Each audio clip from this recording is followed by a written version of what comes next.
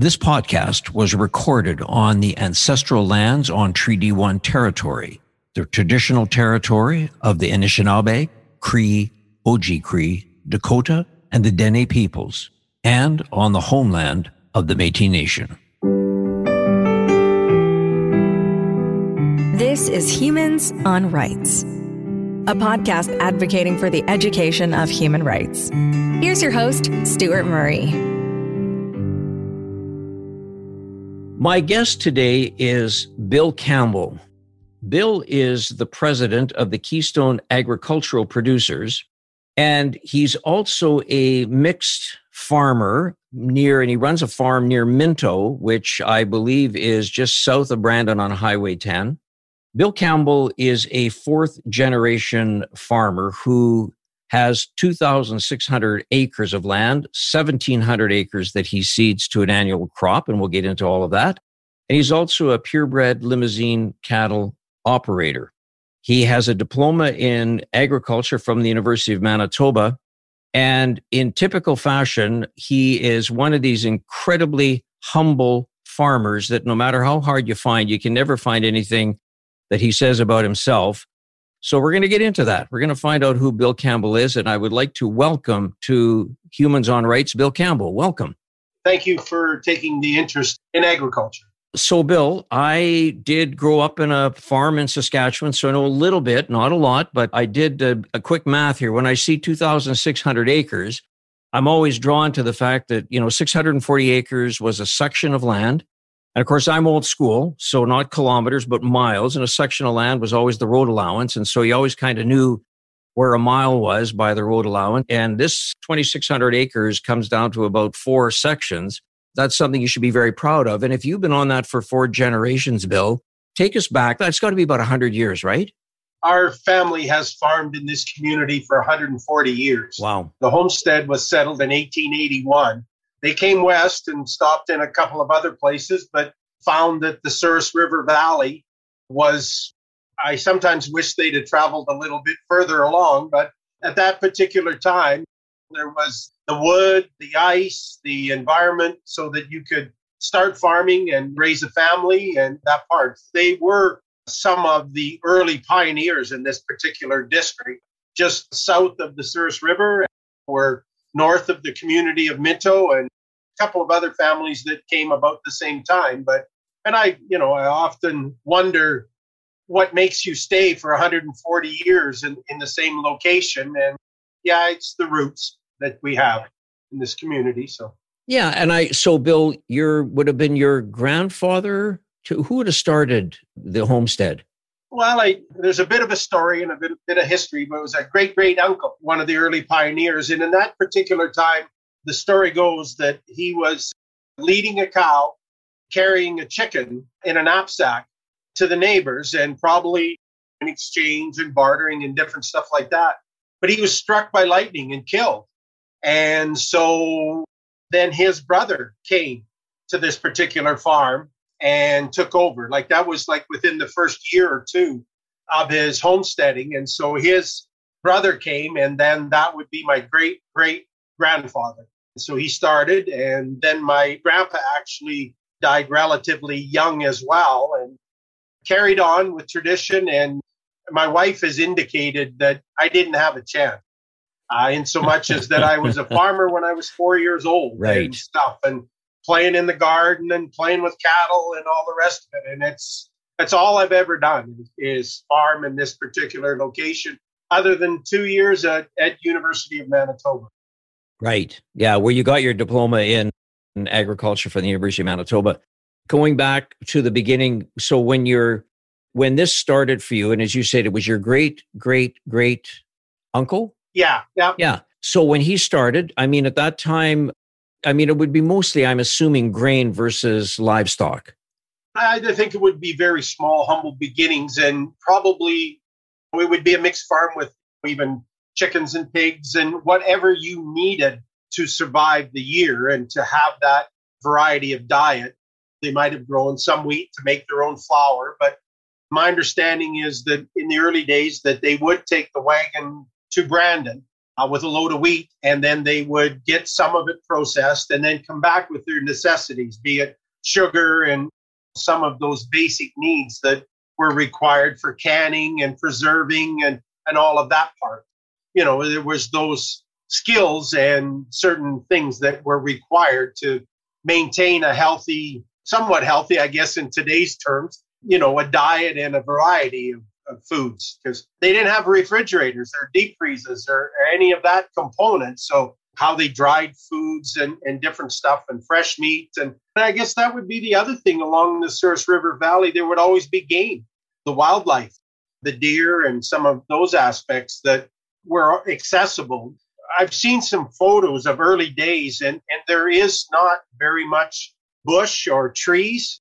There would be the wildfires started from lightning and different things like that. The prairies were the prairies, and there were no interruptions of the grasslands and stuff. It was just grass, and it got burnt off and stuff. So that along the river would be where you would be able to get wood for winter heat, to the river to get ice to keep things for some period of time, and probably shelter too. It's always nicer in February by the river than it is out in the middle of the prairie. For sure. And so, Bill, just share with us, if you will, was there always a large family?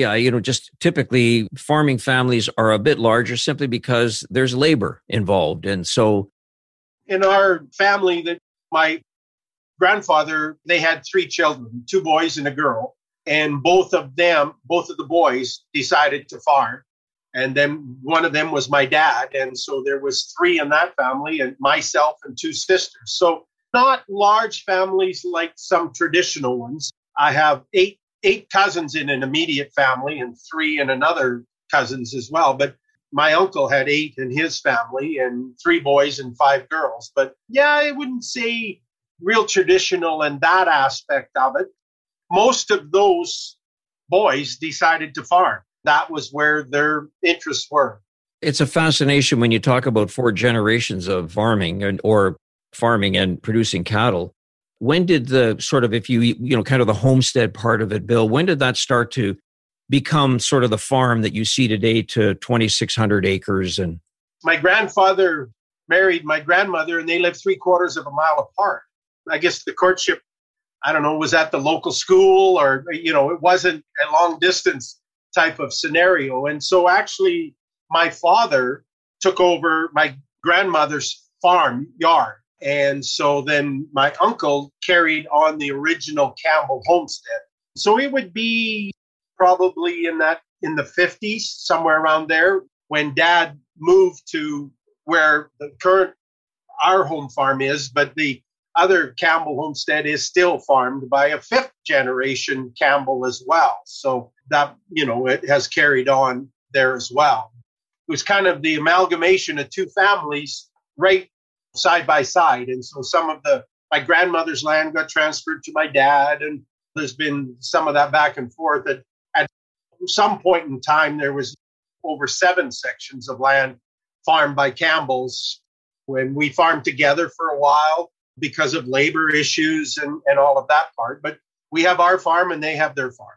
Been able to be successful in just this general area. And when you look at, I'd be sort of fascinated to hear kind of your sense of the history of what's happened over those generations and how you've changed maybe the crops that you've seed from time to time. And again, I'd like to hear a bit about that, Bill. And then I'm going to ask you, when did you get into cattle, particularly Limousin cattle? But let's talk with the crops. I mean, what sort of crops, what have you done there for seeding? Well, I guess the original part of the livestock came, my dad had worked in the wintertime in Northern Ontario, and he worked in the lumber camps in Ontario. And once the family came along, that it was important that he be at home. And so with that season, he actually got, I think it was 5 cows from my uncle. And so we started them probably when I was about 6 or something like that, when the cows came here, and just kind of a natural evolution since then. And some days I curse that scenario as well, but it went from there. And so we developed our cow herd and then got involved in 4-H, and a really took likeness and a bond to raising of the livestock. And then I through 4-H became more interested in the showing and the ability to make management decisions to improve the genetics and the herd and all of those things. It was a keen interest. And so, and always felt at that particular time that it was a diversification. When one was good, the other one would kind of help save you, in so much as maybe we had some tough wheat that we needed to get rid of and couldn't market and stuff. And so we fed it to the cattle. Or along the riverland, we had some area that was more forage production and couldn't really manage it unless you wanted to pick rocks 24/7 and stuff like that they were able to utilize that. And so diversification carried us through some pretty tough times and was able to ensure that, well, we sell some steers and make a loan payment. And maybe the crop wasn't quite as good, the droughts of the 60s or something like that we're able to. And then you have some good crops and, well, lo and behold, you bought more cows, it seemed like, and stuff. And so, or you buy another piece of pasture and that part. And we actually had an opportunity in 75 to buy 6 quarters of pasture land. And that came from 1/4 section of seed wheat production. And we paid cash and bought this pasture land. So when times were good in one enterprise, they allowed you to expand in another one. And so that kind of carried on that way. And then just with the continental breeds coming to Canada, we got involved with artificial insemination and some of the experiences with various breeds, and took a real liking to the breed that we chose, the Limousin cattle, for their ability to finish, crossbreed. And I probably at an early age didn't realize it, but I'm a strong advocate of meat production. Like, that's why we raise cattle, is for the meat and the consumers. And these have high cutability, high yield, and a high palatability for consumers. And, I understand and appreciate that we need marbling in our meat, but we have to have meat, or else I don't understand why we would be raising cattle. So that's the basis of converting feedstuffs into edible protein for humans. Right. Yeah. And I think the notion that, what you're doing is, you're, at the end of the day, and I know sounds sort of glowing, but I mean, all producers are feeding the world. I mean, that's what you do. I mean, you produce product to feed the world. And I wanted to talk a bit about that, Bill, just on the basis, I know you're the president of Keystone Agriculture Producers, or CAP, as it's very well known. And there's a lot of policy that gets discussed at CAP. And because all of you that are involved on the board are people, producers like you, and which is great. So they've got your grassroots organization, which is fantastic. I wanted to just get a sense, Bill, when we talked about the fact that June 7th is World Food Safety Day, and there's lots of conversation about keeping food safe and how it's produced. From your perspective as a producer, and from your organization's perspective from CAP, are there things there that work for you, in the sense that when you talk about World Safety Day, it's a great title. We just do it. It's how we work it's how we grow food on an organized basis. It's not, somebody doesn't have to tell us that our food has to be safe. Just love to get your comments on that. A couple of points with regards to that is that I'm a consumer as well. And I am quite willing and sure of being able to eat the products that I raise as well. There are regulatory bodies and safety built into our system. I still, to this day, consume the meat that we raise. I would share a roast beef with the Queen or the Prime Minister or whatever, and feel quite confident in that part of it. And, and the protocols that we follow with regards to grain production to ensure that everything is above board, follows safety protocols and the rules and regulations that are set out, not putting treated seed in the grain system, and all of those particular deals. And the pesticides and herbicides that we use are following label rates, and all of those particular things that farmers in agriculture do to ensure that we have that confidence in the system. I go to Safeway's in the co-op grocery store just like somebody in Brandon or Winnipeg does, and have the utmost confidence in our system. I just happen to have the unique opportunity to grow some of the raw products that are used to make some of these final products. And so, Bill, on that basis, was there ever a time where there was a question whether food was being produced safely or not that caused, some of these regulations? Sometimes they get put in place, and we can debate whether regulations are meaningful and helpful in some respects or harmful in some respects. But was there something that happened that caused this to become a sort of having to have a day for World Safety Food Day? And I appreciate and acknowledge that consumers have become more willing to be informed about where their food comes from because they are more distant from where the food is produced. And like you say, you grew up on a farm, and I think that you would have that trust factor because you were exposed to what was done to produce the food. And we see now generations that are distanced from that, and they're questioning some of those particular practices or reasons why.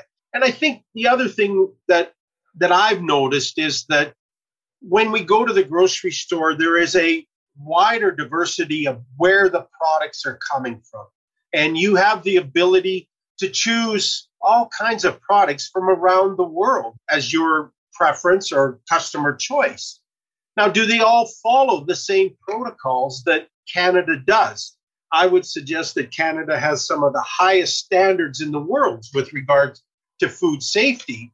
Now, when we produce some of these raw products, have they followed the same protocols? And so that's a debate, as well as when we get into food labeling and country of origin labeling. And is it manufactured here, or is it grown here, or is it grown somewhere else, and all of that part. And so there's consumer questioning with regards to some of those features. And I would think that consumers would have a greater appreciation if they produced some of their own food and understood the protocols and the rationale that we go through to ensure that the products they consume are safe. And I wouldn't for 1 minute suggest, Bill, that any of the consumers, any of the producers are in this to try to circumvent anything. I mean, it is their livelihood. I mean, clearly, if something didn't go well, and I know that I was in Manitoba at the time I was involved in politics when the whole BSE crisis hit, and that was punishing to so many people who were clearly should not have been impacted. Yeah, it still to this day has impacted our farm. There's still consequences from that part. We've lost a generation of livestock producers. And it's still, as much as anything, it still weighs, will tomorrow be the next BSE? Like yesterday, JBS had a hack on their system and the markets closed for a day. Well, all of a sudden you go, well, how long will this last? And with COVID, we had impacts with regards to things that have consequences down the road, and it impacts your farm. And we go about our business, but world events have a huge impact on my farm personally, because that's where I make my decisions, but on agriculture farms across Manitoba and Canada. And so that's a huge concern moving forward, because one of the things that I think that should really be noted is that agriculture is a year-round job. We sow in May and we harvest in September and October. And we don't just turn a switch on and say, well, in 7 days, we'll make you a new light bulb. Or we just don't have that ability to turn it off type of thing. It's a very integrated system, and it's quite complex, as we've seen through COVID, that when something goes wrong, it affects so many others along the way. So, Bill, just to take a moment, if you will, and talk about maybe what, from your perspective, some of the impact that COVID has had on your operation, or if you want to speak broadly for CAP, certainly that's fine also. We've seen the impact of uncertainty. It was, what will tomorrow be like? It was the biggest thing when it first started. When it kind of first came around, we were calving and there was a shutdown of some of the processing plants. Well, will there be a market for these calves in the fall? We sell purebred stock as well. And will there be customers that want bulls? Like if they can't sell their cattle, why would they want to keep cows? Or why would they want to purchase cattle for breeding purposes? Would there be a liquidation like we've seen with BSE? What's going to be the impact of this? Like it was so much uncertainty. Would there be government support? CFA, Canadian Federation of Agriculture, asked for $2.9 billion, and it was flatly refused at that point in time. And so would there be that support that we would be required? I seen an immediate, like we sold some of our steers, and then COVID impacted us. I seen an immediate drop of 30 cents a pound on our heifers. So it was a huge, $25,000, $30,000 loss just in that particular part. And that's like a once a year market opportunity for those group of cattle. And Bill, just walk me through that. So the drop in price would be because there is an abundance of product supply on the market? Well, when they shut down the processing plants, those animals that were scheduled to be harvested didn't come. So all of a sudden, the pens that were finishing those cattle weren't empty. If you don't have an empty pen, you can't bring the next group of cattle in. So you're not willing to buy. So if you're not willing to buy, then it backs up to Bill Campbell. Well, Bill Campbell needs to market these cattle because I've got newborn calves on the ground happening that need pen space. And I have cash flow needs and all the rest of it. And so we operate on a just-in-time system, that's very integrated and relying on the other. But if one part breaks down, then it just has so many impacts and consequences further back.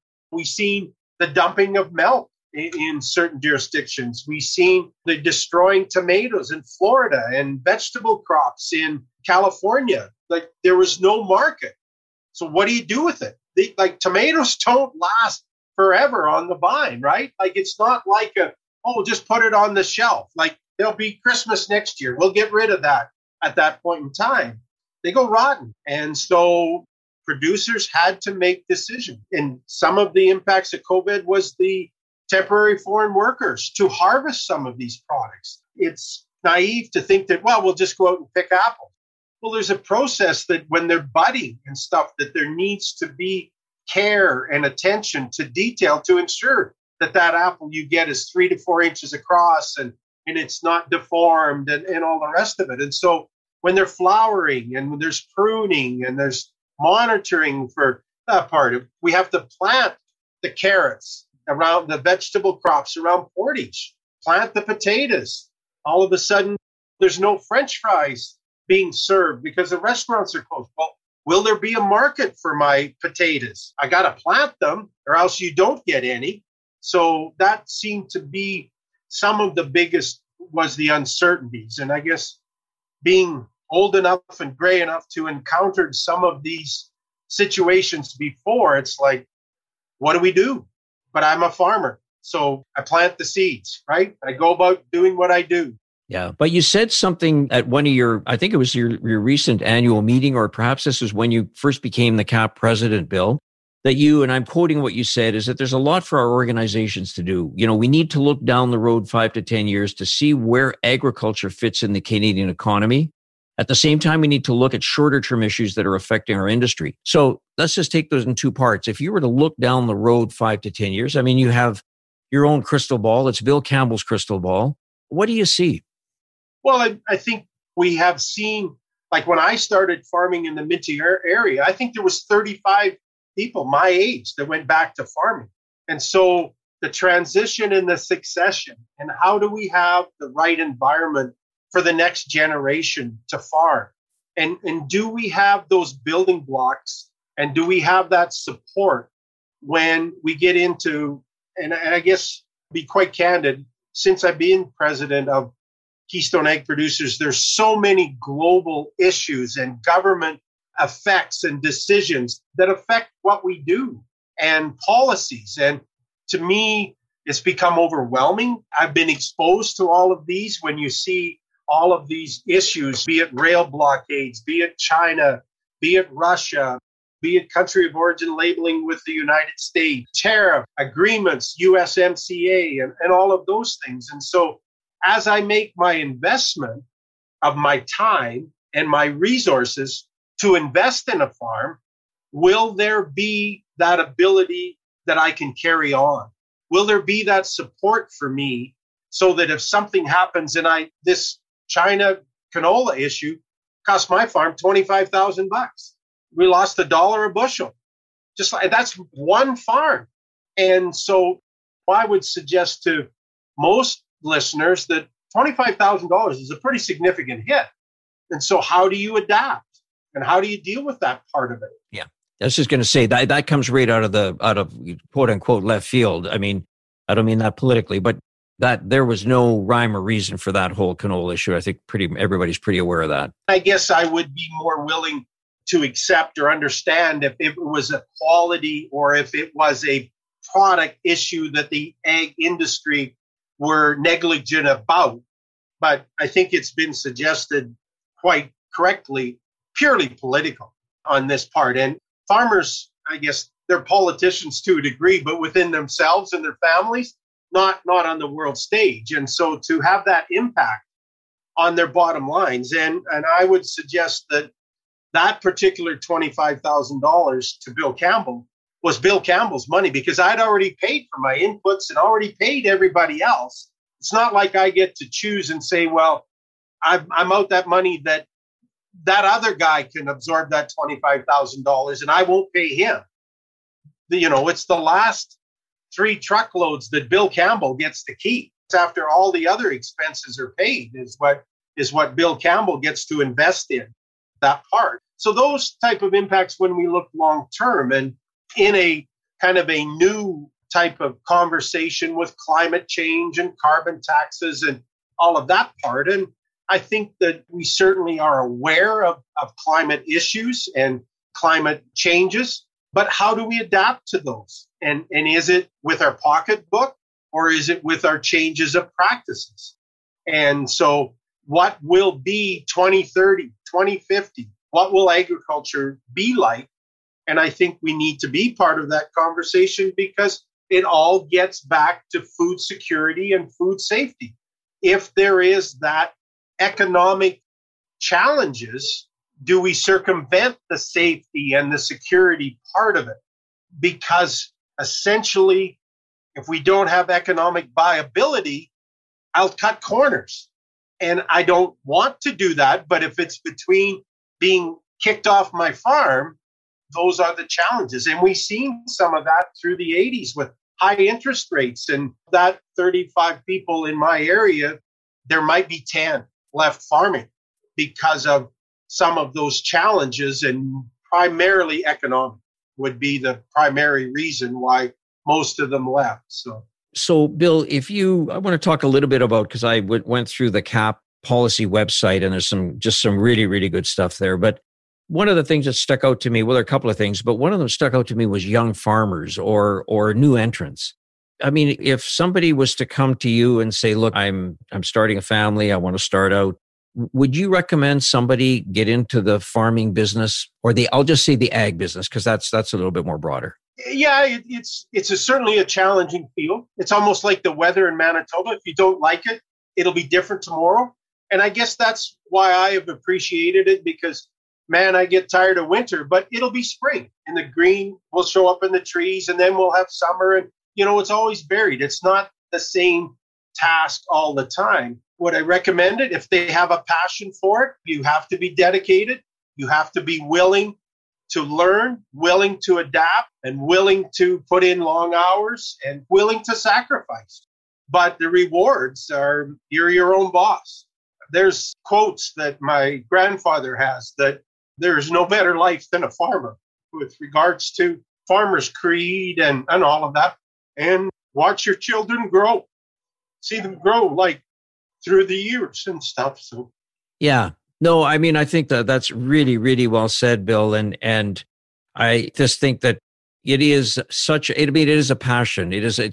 Somebody can even say it's a calling. It's a challenge. And I just sort of look at when you drive around the province of Manitoba or Saskatchewan, our prairie provinces, and you see these magnificent stands of wheat that go and stretch to the horizon.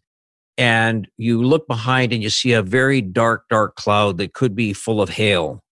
That's the part of it that I think is so difficult to see the hard work that's gone into that and how close you are to harvest, but to see it taken away from you. And yes, there are people will say that, yeah, but there's insurance. But that whole piece is a whole other conversation, which, is another podcast for us to sort of get into. But so, Bill, I wanted to ask you a couple of quick questions, because one of them is this conversation around agricultural awareness.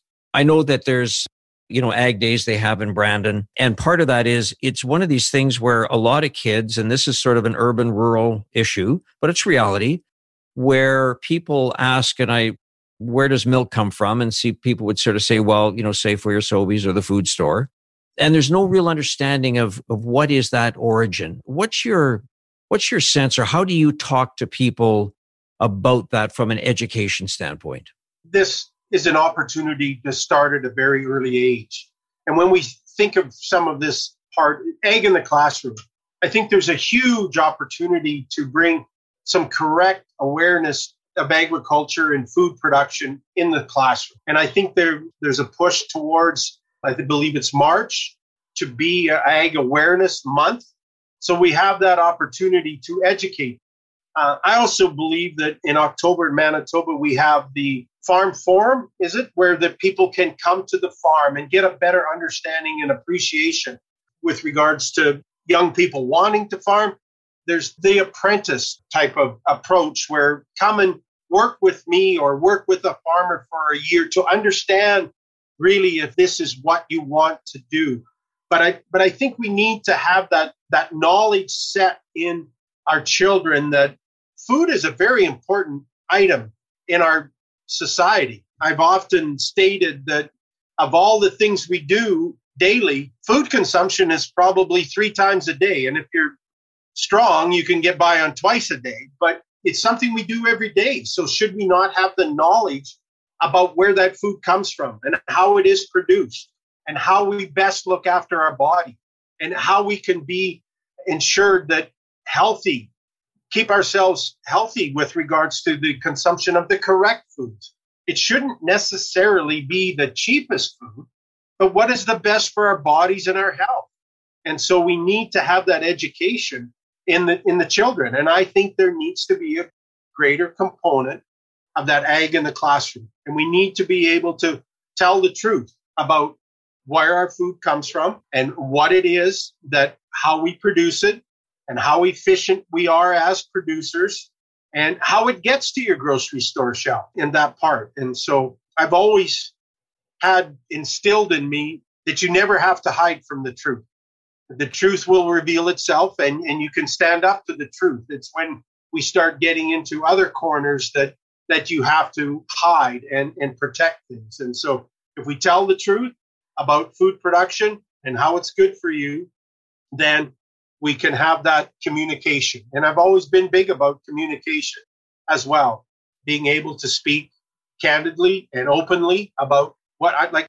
Quite on, I'm not understanding of all the issues with urban living, but I understand farm production, and I'd have a conversation about your challenges and listen and all the rest of it. So I strongly believe in that communication. Well, and Bill, it's just speaks to who you are. Clearly, through this conversation, you're incredibly intelligent, passionate, knowledgeable about not only what happens outside of Minto, Manitoba, but globally in the world, because you are plugged in. Let me ask you just a couple of quick ones before we close the conversation. When you talk about, and you can't go back 140 years, I understand that, of generations of your family, the Campbell family of farming. But for you personally, Bill Campbell, what would you say, if you looked at technology, what would you say the biggest positive impact technology has had on ag producers since you've been involved in being an ag producer? As I look back, there's numerous things that have affected where we're at now with regards to efficiencies. And we produce way more per acre or per acre with pounds of beef than what we did when I went to university.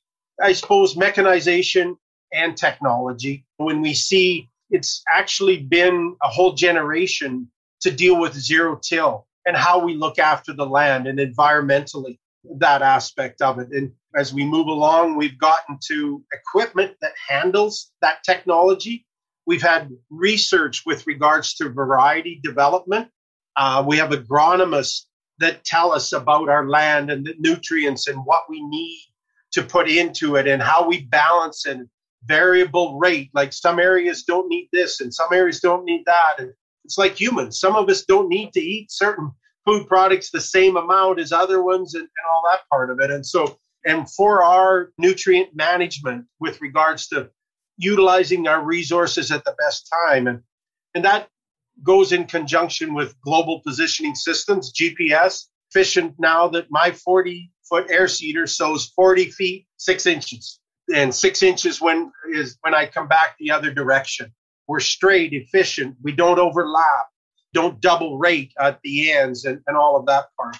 Sprayers are extremely efficient about the right application and all of those things. So to target one thing, I think it's like we had mentioned earlier, it's a complex system. We've seen an evolution of a number of different things that have put us where we're at now. And the last couple of years in Manitoba have been really good productive wise. And we see what we can do with regards to the right environment, the right management techniques, the right varieties. We're producing wheat that my grandfather would have no idea there was ever any possibility. 80, 90 bushels an acre of wheat. They were happy if they got 10 or 15. And so those efficiencies are allowing us to feed Manitoba and Canada and the world. And so that whole production allows for global exports, allows for the Manitoba economy to grow and that part. So. Yeah, for sure. Bill, only because you mentioned it, you talked about zero till. Talk about the importance of zero till. Well, it was instilled in me at an early age that if you look after the land, it'll look after you. And so we care deeply because that's our livelihood. It's like an extension of your soul that you have to look after. It's a family member. It's how you make your living. It's like in the spring, you smell the earth. And I don't know if anybody can appreciate that aspect of it, but if you can smell the dirt, it's instilled in you. And so you look after it. And zero till has allowed us to ensure that erosion is not a major degradation to our soil, be it water erosion or wind erosion. I can remember preparing our soil in the 80s, cultivating it, and then watching it blow away and blow into the ditch and different parts. And so we've seen zero till protect our soil and allow us the opportunity to bring earthworms and bring the carbon back into the soil and its living and breathing and its texture. It's got organic matter in it. It's just like it's a living component, and it wants to grow the grains and the oil seeds and the grasses and that part of it. And so we just get the opportunity to harvest part of what that growth is, but we need to look after it. It just have to be able to take care of it. I know that you're doing all of that, and I would love to keep chatting with you, Bill. You are a fountain of knowledge, and rightly that you would be the president of the Keystone Ag Producers at this point with your history and what you've done through your family. I came across a quote that I just wanted to sort of throw out there. It's from a guy by the name of Franz Kafka. And the quote is, "So long as you have food in your mouth, you have solved all questions for the time being." And the only way you're going to get that food in your mouth is if people like you and others that to produce product and for us to sort of consume have that ability. And I just want to say on behalf of, as a consumer, Bill, thank you for what you and your colleagues do day by day by day. And you do feed the world. And we are very, very fortunate to have people like you who are so passionate to ensure that there is food for the world to eat. So continued success in what you do. I do look for an opportunity. I'd love to come out and see your farm one day when this COVID thing is out, because it sounds very impressive. If I were to say what is impressive, it is you, Bill Campbell. Thank you very much for taking time to speak to me on Humans on Rights. Well, thank you for the opportunity. And I guess I consider it a privilege to do what we do. I believe it's an honorable profession to be able to provide food, necessity of life for human society. So it's just something that I enjoy tremendously, and understand that there's large amount of the population appreciates what we do. That is like I say, a real privilege that I've been given the opportunity to do. Thank you for sharing that, Bill. I appreciate it. We'll talk to you soon. Thank you very much. And the invitation is open anytime when we can get past this COVID. We've had numerous visitors that say it is a place of beauty, but to me, it's home. That's all. I love that. On that note, we'll call it a day. Thanks so much, Bill. Take care. Okay. Thank you very much. Humans on Rights is recorded and hosted by Stuart Murray. Social media marketing by the creative team at Full Current in Winnipeg. Thanks also to Trixie May Bituin. Music by Doug Edmond. For more, go to humanrightshub.ca. A production of the Sound Off Media Company. What happens when we play outside? We become healthier, both mentally and physically. We become more creative and more focused. We connect with nature, each other, and ourselves. Let's Take This Outside, a new podcast hosted by me, Marianne Iveson, an aspiring outdoor athlete and nature lover. I speak to athletes, outdoor professionals, and scientists about their connection to nature, how it affects their performance, and everyday life. Let's Take This Outside, available on Apple Podcasts, Spotify, and Google Podcasts, and at ivesonvoice.com/podcast.